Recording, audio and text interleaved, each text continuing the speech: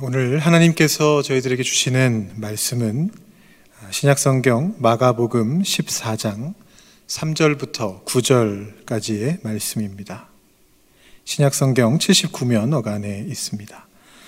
마가복음 14장 3절부터 9절까지의 말씀을 봉독하겠습니다.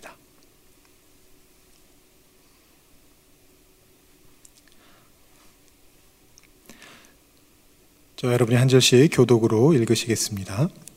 예수께서 베다니 나병 환자 시몬의 집에서 식사하실 때에 한 여자가 매우 값진 향유 곧 순전한 나드 한 옥합을 가지고 와서 그 옥합을 깨트려 예수의 머리에 부으니 어떤 사람들이 화를 내어 서로 말하되 어찌하여 이 향유를 허비하는가?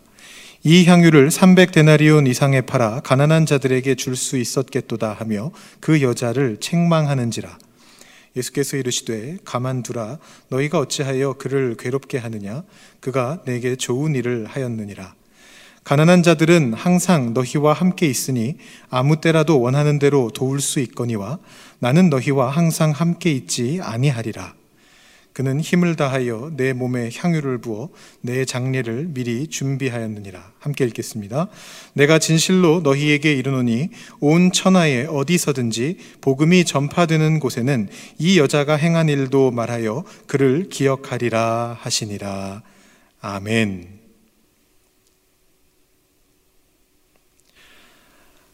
미국의 동화작가인 메리 다찌라는 사람이 쓴 한스 브링커 또는 은빛 스케이트라고 하는 동화에 보면 이런 이야기가 나오고 있습니다. 한 네덜란드 소년이 뚝을 따라서 걷고 있었습니다. 그런데 갑자기 그 뚝 어디에선가 물이 새서 흐르고 있는 그런 소리를 듣게 되었습니다. 뚝을 살피던 소년은 조금 높은 곳에 작은 구멍이 뚝에 뚫려 있고 거기에서부터 물이 계속해서 흐르고 있는 것을 발견하게 되었습니다. 뚝이 많은 나라인 네덜란드에 살고 있었던 이 소년은 그 위험을 곧바로 인지하게 되었습니다. 이 작은 구멍에서 물이 계속 흐르게 놔둔다면 이 구멍은 엄청나게 커질 것이고 결국에는 엄청난 결과를 초래하게 될 것이었습니다. 자, 이 소년은 어떻게 했을까요? 너무나 유명한 이야기죠.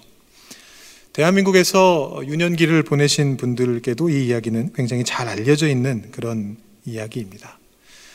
실화라고 알고 계신 분들도 계실 텐데 이리저리 찾아보니까 실화는 아니고 미국의 이 동화가 원전인 것 같습니다. 여러분, 결과가 어떻게 되었는지 혹시 기억이 나십니까? 제가 소설의 한 부분을 조금 더 읽어드리겠습니다.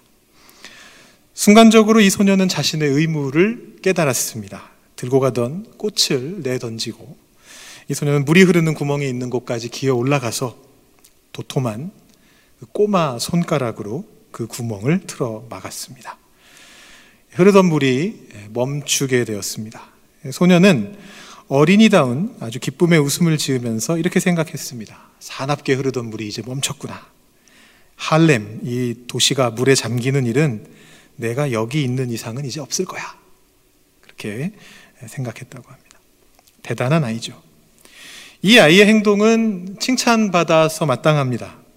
하지만 오늘 우리가 이야기하고 싶은 것은 이것과는 조금 다른 주제입니다. 사실 이 아이에게는 선택의 여지가 전혀 없었습니다. 둘 중에 하나였습니다. 자기가 그 뚝의 구멍을 막고서 영웅이 되든지 아니면 그냥 모른 척하고 지나갔다가 마을이 물에 잠기게 되는 재해를 겪게 되든지 둘 중에 하나였습니다.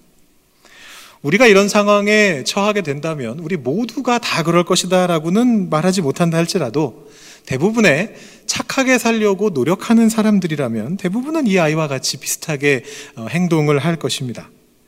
한국의 뉴스를 듣든 또 캐나다의 뉴스를 듣던 온갖 사고와 또 사기와 또 악한 그런 소식들 가운데서 이 아이와 비슷하게 행동한 그런 사람들의 소식도 함께 들려옵니다.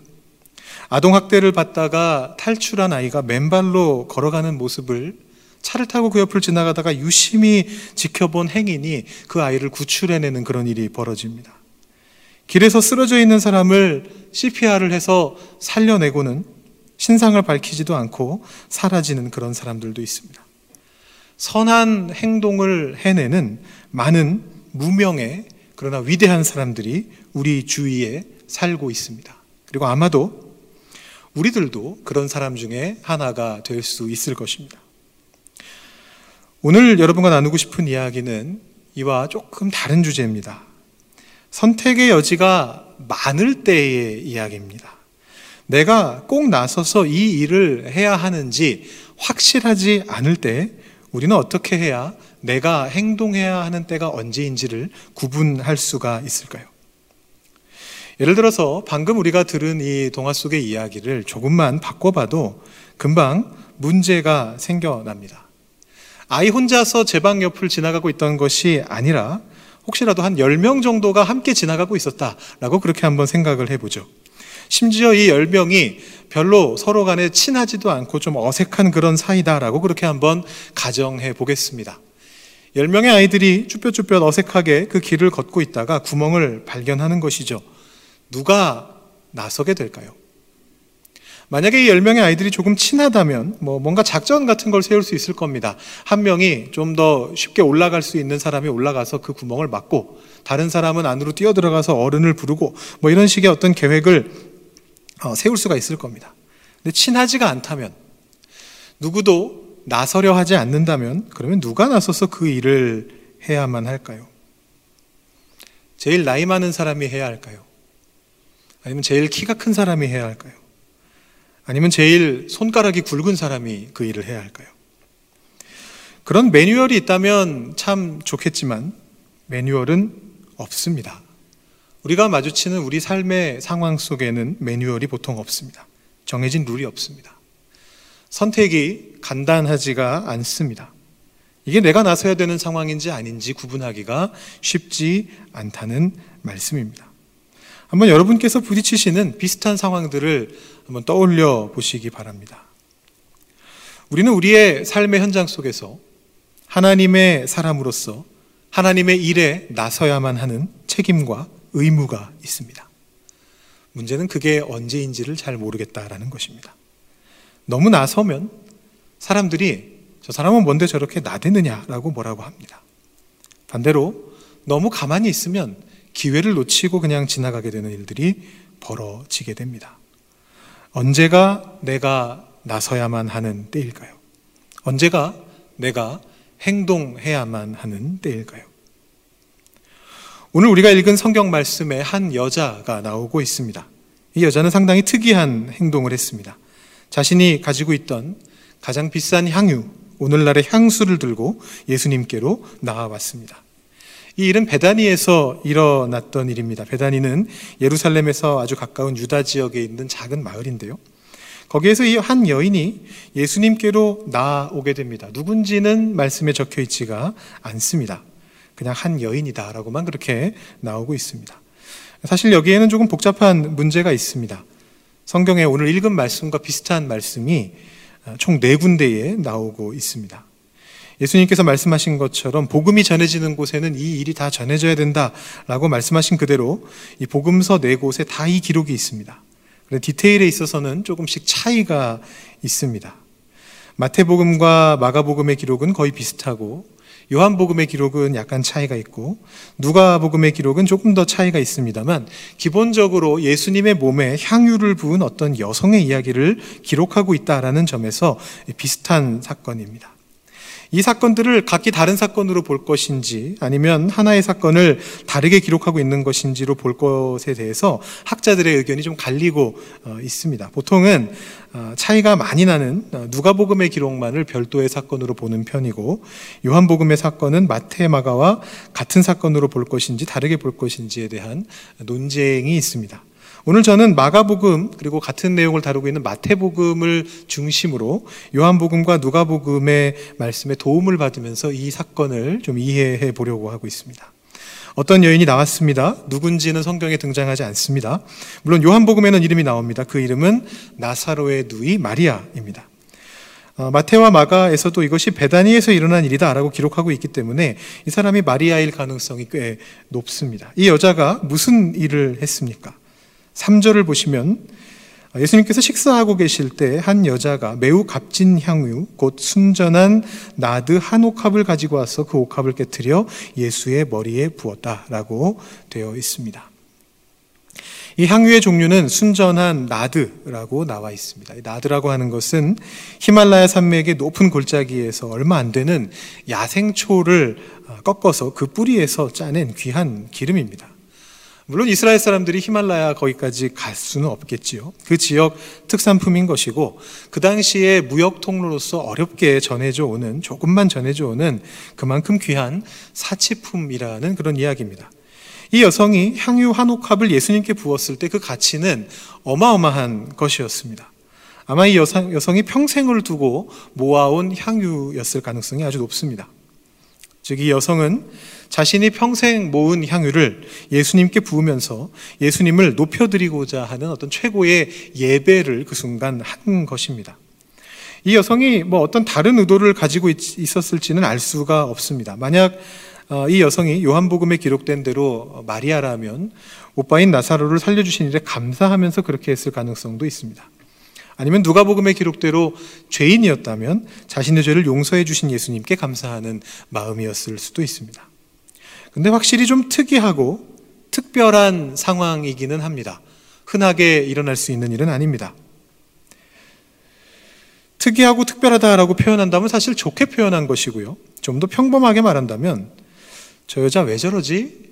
그런 소리가 나올 법한 그런 상황입니다. 아니나 다를까 지켜보던 사람들이 바로 화를 냈습니다. 우리가 읽은 마가복음 말씀에서는 어떤 사람들이 라고 되어 있고 마태복음에서는 제자들이 그렇게 말했다라고 되어 있습니다. 4절과 5절입니다. 어떤 사람들이 화를 내어 서로 말하되 어찌하여 이 향유를 허비하는가? 이 향유를 300데나리온 이상에 팔아 가난한 자들에게 줄 수 있었겠도다 하며 그 여자를 책망하는지라. 이 얼마나 합당한 말입니까? 사실 이 사람들의 분노가 이해가 됩니다. 예수님께 향유를 부어서 무슨 좋은 일이 생기겠습니까? 예수님을 높이려는 의도는 알겠는데 그 감사를 최상으로 표현하고자 하는 그 의도는 알겠는데 그럴 거면 차라리 예수님께 그 향유를 통째로 드리던가. 그래서 예수님께서 그 향유를 좋은 일에 쓰실 수 있게 했다면 더 좋았을 텐데 그 비싼 향유를 병채로 깨가지고 일회성으로 예수님의 몸에 부어버리는 이 행동이 과연 좋게 보였겠느냐는 말입니다. 그것을 팔아서 가난한 자들을 도우면 얼마나 많은 사람을 도울 수 있겠습니까? 이 항변이 너무나 합당하게 들린다는 것입니다. 근데 예수님의 반응은 예상과 조금 다르게 나오고 있습니다. 6절입니다. 예수께서 이르시되 가만두라. 너희가 어찌하여 그를 괴롭게 하느냐? 그가 내게 좋은 일을 하였느니라. 그 후에 덧붙이시는 말씀이 7절 말씀인데요. 제가 조금 나누어서 살펴볼 부분이 있어서 이 말씀은 마태복음에 나오는 표현으로 읽어드리도록 하겠습니다. 가난한 자들은 항상 너희와 함께 있거니와 나는 항상 함께 있지 아니하리라. 예수님의 이 말씀이 참 재미가 있습니다. 가난한 자들은 항상 너희와 함께 있거니와 나는 항상 함께 있지 아니하리라. 예수님 말씀치고는 꽤 어색합니다. 우리가 아는 예수님은 이런 분이 아니시지 않습니까? 어떻게 보면 예수님답지 않은 말씀을 하고 있습니다. 나한테 할 것으로 차라리 가난한 사람들을 도와라. 그렇게 말씀하시는 게 예수님께 더 어울리는 대답이 아닐까요?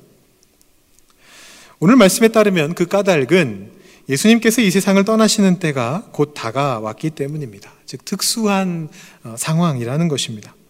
몸에 향유를 바르는 것은 몸을 치장하거나 남에게 공경을 바치기 위해서도 하지만 죽은 시체가 부패할 때 나오는 냄새를 가리기 위해서도 시체에 바르기도 했습니다. 이 여성은 절대로 그런 의도를 가지고 한 행동은 아니었습니다. 예수님이 곧 돌아가실 거라 생각하지도 않았습니다. 그저 높은 공경을, 참된 감사를, 진정한 예배를 예수님께 드리고자 했을 뿐입니다. 그런데 예수님은 그 순간 이제 목전에 두고 있는 그 죽음의 상황을 떠올리신 것입니다. 예수님이 하나님이시라고 해서 그 죽음이 두렵지 않은 것이 결코 아니었습니다. 나중에 겟세마네에서 기도하실 때 모습을 보면 알 수가 있습니다. 땀이 그 이마로부터 피처럼 변해서 떨어질 만큼 말 그대로 피땀 흘리면서 기도하시는 그런 장면이 나옵니다. 예수님도 죽음이 두려우셨습니다. 그 죽음을 거쳐야 하는 것이 힘겨운 길이다라는 것을 예수님도 알고 계셨습니다. 그렇게 곧 다가올 죽음을 묵상하고 계실 때 이 여성이 다가와서 예수님의 몸에 향유를 부은 것입니다. 아, 하나님이 나의 장례를 이렇게 예비하고 계시는구나. 죽음의 길을 가게끔 나에게 확신을 주시는구나.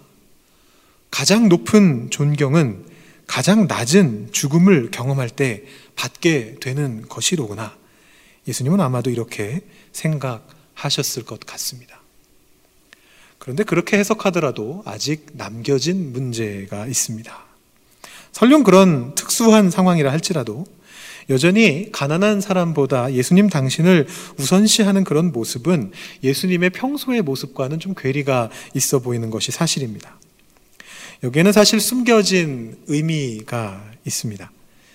예수님 당시에 유대교 랍비들 사이에 논쟁이 있었습니다. 그 논쟁은 두 가지 선한 일 중에서, 두 가지 착한 일 중에서 어느 것이 더 착한 일이냐라는 것이었습니다. 첫 번째는 가난한 사람에게 돈을 주는 것입니다.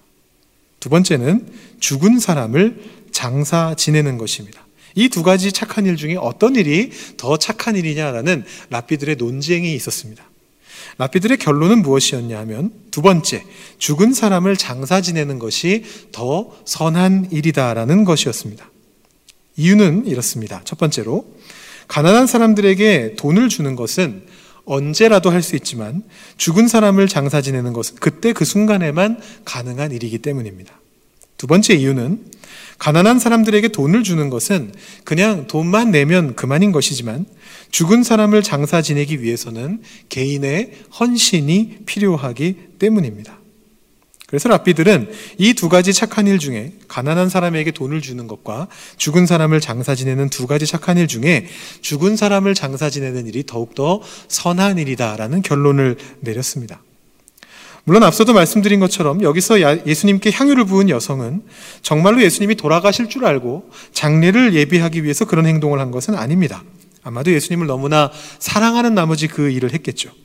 그런데 예수님은 그것을 그렇게 해석해 주시는 겁니다. 더 착한 일을 하려고 한 것이다. 가난한 사람들을 돕는 일은 언제라도 할 수 있는 일이지만 지금 나의 장례를 준비하는 일은 지금밖에 할 수 없는 일이다. 그러니 이 여인이 나선 것은, 이 일을 행한 것은 선한 일이었다라고 그렇게 해석해 주고 계신 것입니다.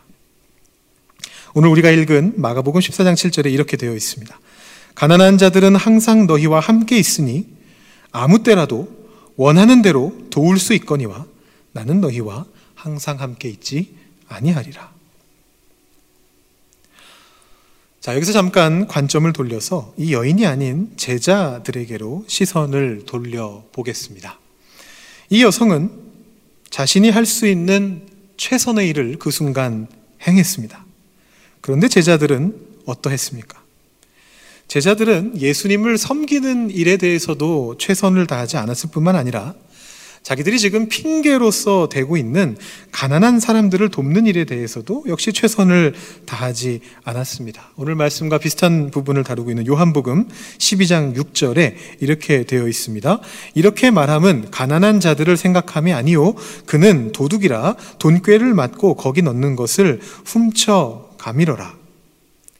물론 이건 요한복음에 나오는 말씀이고요. 마태복음이나 이런 곳에는 왜 이 제자들이 화를 냈는가에 대해서 정확한 설명이 나오지는 않고 있습니다. 근데 어느 쪽이든 단지 그 돈을 착복할 생각이었든 아니면 특별한 이유 없이 그냥 그 여인을 질시해서 그런 말을 한 것이든 어쨌든 제자들은 지금 가난한 사람을 돕는 일에 대해서 별로 관심이 없었다라는 것을 확인할 수가 있습니다.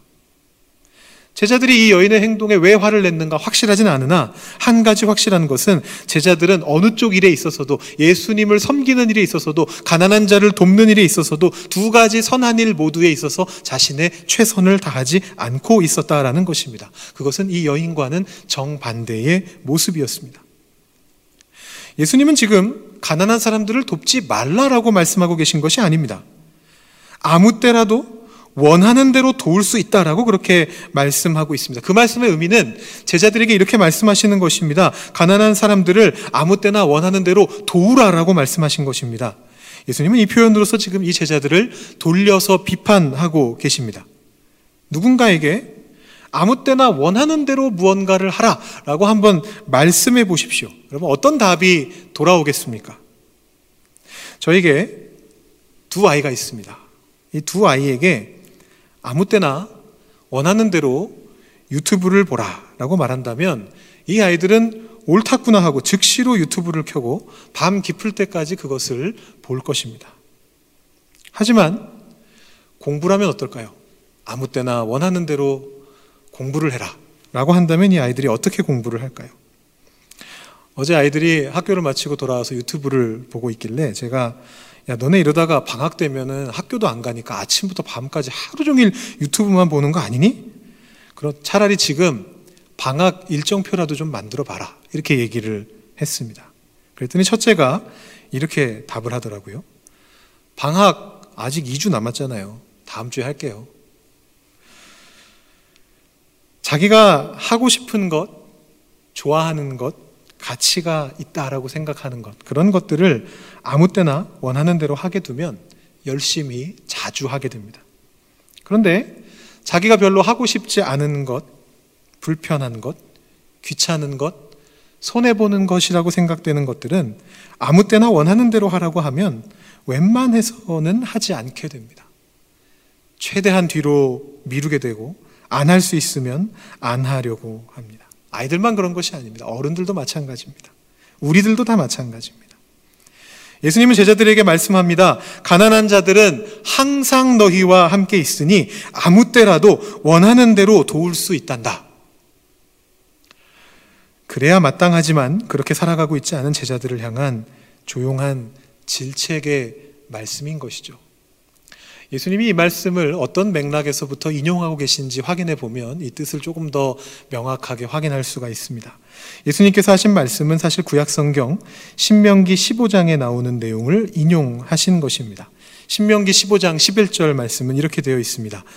땅에는 언제든지 가난한 자가 그치지 아니하겠으므로 내가 네게 명령하여 이르노니 너는 반드시 내 땅 안에 내 형제 중 곤란한 자와 궁핍한 자에게 내 손을 펼지니라. 신명기의 맥락은 이것입니다. 가난한 사람은 항상 함께 있으니 항상 도와라. 근데 초점은요, 사실은요, 항상이라는 표현에 있지 않습니다. 사실 진짜 초점은 이 말씀 중에 나와 있지 않지만 신명기 전체 맥락을 통해서 볼 때는 기꺼이 돕는 것에 초점이 있습니다. 약간 이 배경을 제가 설명해 드리겠습니다. 신명기 15장은 무엇에 대한 법이냐 하면 돈을 빌려주고 나서 돌려받는 문제에 대해서 이야기를 하고 있습니다. 근데 이스라엘에는 여러분 잘 아시는 특이한 법이 있었습니다. 면제년이라고 하는 법이 있었습니다. 이 국가에서 지정한 해, 7년마다 한 번씩 돌아오는 해가 되면 그 해에는 모든 빚을 다 없애주는 그런 법이었습니다. 오늘날과 같은 자본주의 사회에서는 상상하기 힘든 그런 일이죠. 근데 과거 자본주의 사회가 아니었던 그 사회에서도 이게 좀 불편한 사람들이 많이 있었습니다. 대부분 돈이 많은 사람들이겠죠. 그래서 어떻게 보면 사실은 인간의 생각이 똑같기 때문에 너무 당연한 일인데 이 면제년이 다가오면 다가올수록 7번째 해가 다가오면 다가올수록 부자들이 가난한 사람들에게 돈을 빌려주고 싶지 않아 했습니다. 돌려받지 못할 가능성이 크니까. 첫 해에 빌려준다면 그 돈을 돌려받을 수 있는 가능성이 앞으로 6년이나 있습니다. 아마 받을 수 있을 겁니다. 그런데 마지막 해에 그 돈을 빌려준다면 저 사람이 만약에 안 갚고 1년만 시간을 끌면 갚을 필요가 없거든요. 못 돌려받을 것 같다라는 생각이 드는데 누가 그 돈을 빌려주겠습니까? 그에 대해서 신명기가 이렇게 이야기하는 것입니다. 우리가 읽은 말씀 11절 예수님 인용하신 말씀 바로 앞절 10절에 이렇게 나와 있습니다. 너는 반드시 그에게 줄 것이요 줄 때에는 아끼는 마음을 품지 말 것이니라. 이로 말미암아 내 하나님 여호와께서 내가 하는 모든 일과 내 손이 닿는 모든 일에 내게 복을 주시리라. 그 다음에 바로 오늘 우리가 읽은 그 말씀이 나오는 것입니다. 땅에는 언제든지 가난한 자가 그치지 아니하겠으므로 너는 반드시 내 땅 안에 내 형제 중 곤란한 자와 궁핍한 자에게 내 손을 펼지니라. 아끼는 마음을 품지 말고 기꺼운 마음으로 돈을 빌려주라라는 얘기입니다.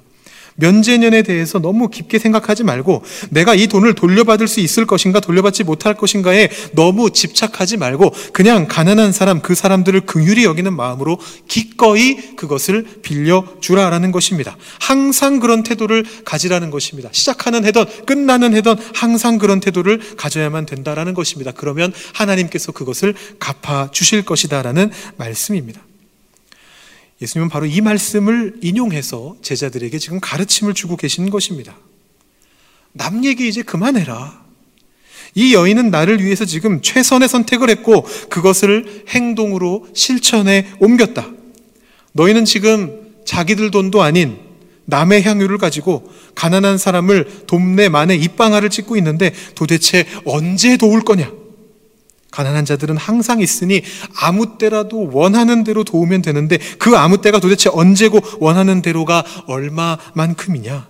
너희는 언제 행동할 것이냐? 예수님은 그렇게 되묻고 계신 것입니다. 어차피 언젠가 할 거라면 지금 하면 됩니다. 너무 많은 것을 생각하지 말라라는 것입니다. 물론 이게 모든 경우에 무조건 통하게 되는 영원불변의 법칙은 아닙니다. 인생의 중요한 문제를 결정할 때에는 깊이 고민해야죠. 상황에 따라서는 더 오랜 시간 숙고해야 되는 것이 필요한 경우들도 있습니다. 제가 말씀드리는 것은 적어도 지금 이때가 내가 나서야 되는 때가 맞을까? 지금 이 일이 내가 맡아야 하는 일이 맞을까? 이런 고민이 되고 생각이 들 때를 말씀드리는 것입니다.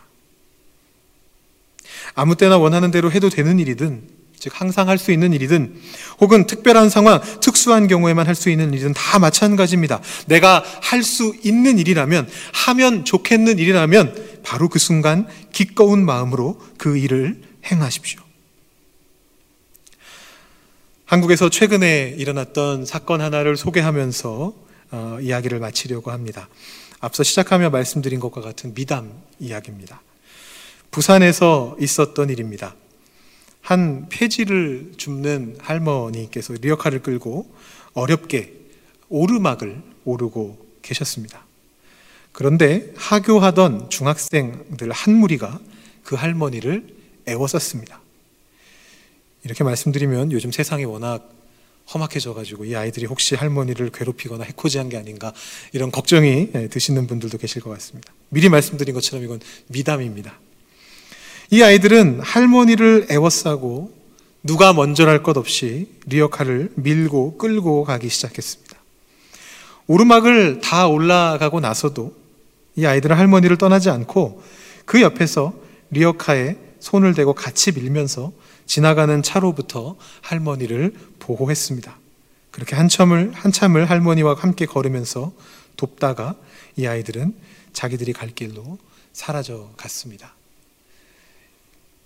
이 사건을 보도한 기사의 댓글에 참 많은 사람들이 눈물이 난다. 정말 가정교육을 잘 받은 것 같다라는 그런 댓글들을 남겼습니다. 10명의 친하지 않은 아이들이 있다면 누가 선한 일에 나서겠는가라고 여쭤보면서 오늘 말씀을 시작했습니다. 물론 이 부산의 중학생 아이들은 자기들끼리 아주 친한 사이였을 수도 있습니다. 그래도 저는 누가 먼저랄 것 없이 기꺼이 이 할머니를 돕기 위해 나섰던 이 아이들이 우리 어른들에게 답을 주고 있다라고 그렇게 생각합니다.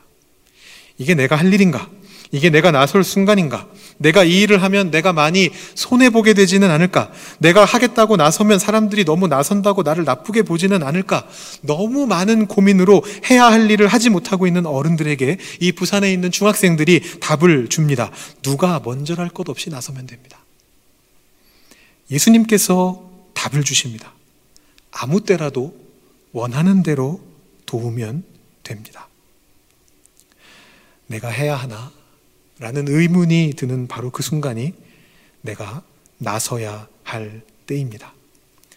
행동해야 할 때를 알고 기꺼이 행동하시는 귀한 축복이 우리 토론토 한인 장로교회 성도님들께 임하기를 소망합니다. 기도하겠습니다.